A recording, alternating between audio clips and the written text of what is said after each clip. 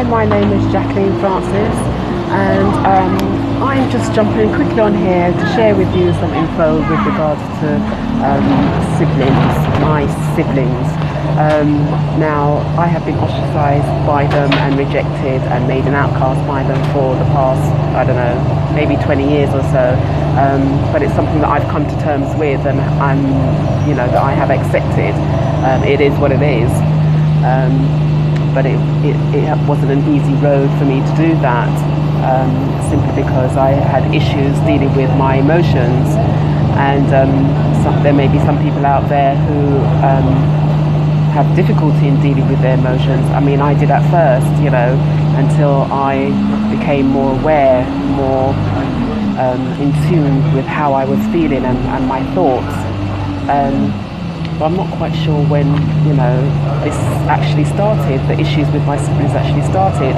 I happen to be the middle child. I don't know if that's anything to do with middle child syndrome or anything like that. But I'm the middle child, and for some reason, my siblings, which is two sisters, decided that whether they decided together to reject me from whatever it is that they were doing, or being part of the family, or talking to me, or whatever the case may be. Now, I understand that being part of a family, you get invites to family functions or friends functions, and it's not all the time that you really want to go, or you had other things going. And I think they took that personally, and they showed me that how by rejecting me, how they took it personally,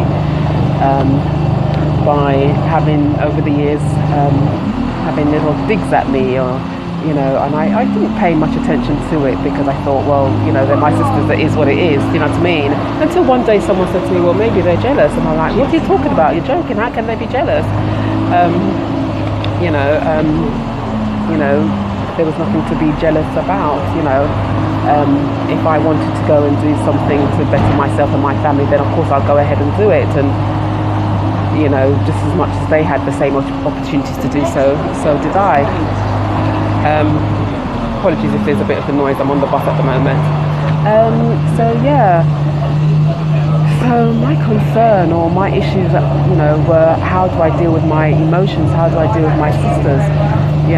Did I have enough initiative to manage my emotions? I didn't know how to deal with them.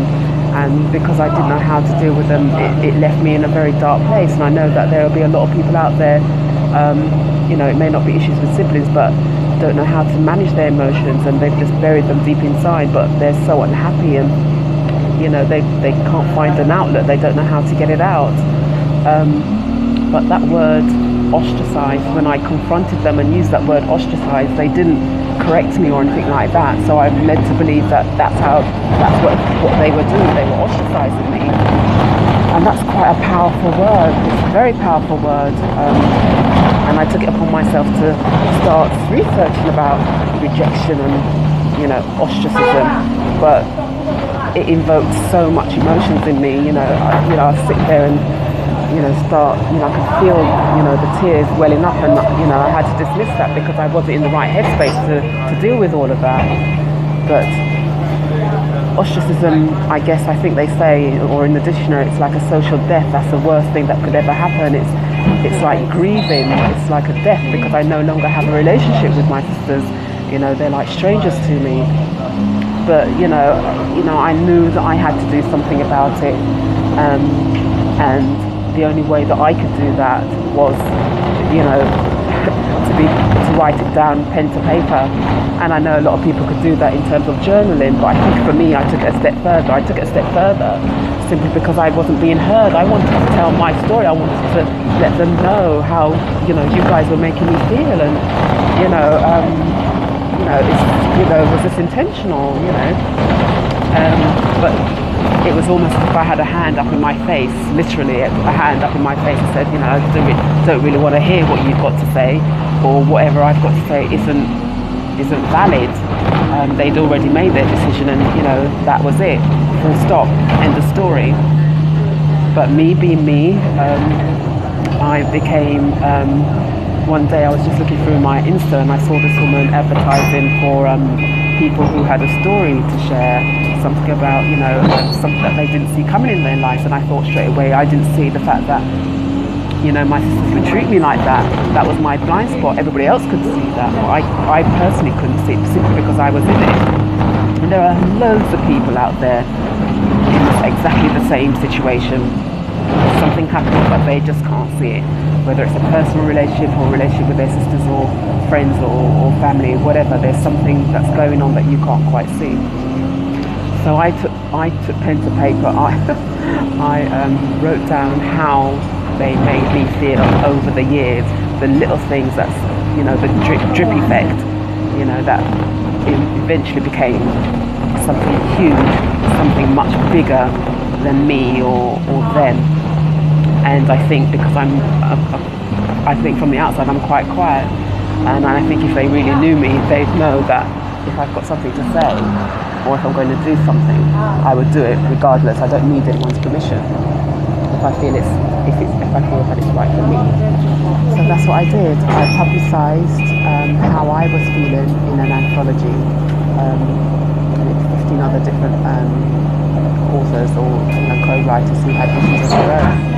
And I publicised it, and, you know, people were like saying to me, but, you know, weren't you concerned about how they might feel or take it? And I'm like, well, why would I be concerned? Because they clearly weren't concerned how they were making me feel and what they had done to me and what I was going through. And I said, well, look, if they have an issue, then they could write their own chapter, they can write their own story and set things straight, if that's the case. So since writing that book, in it I mentioned that I have forgiven them, and also mentions how I managed to get through that emotional journey, that you know, to become self-aware and how to deal with, you know, my emotions. And you know, as I said, since writing that information, I have had many people come to me and say, well, look, wow, you know, you're going through exactly the same thing. You know, this is what's happened with me and my siblings, and how long it's been going on for, you know, and they're asking me, well, how did I deal with it?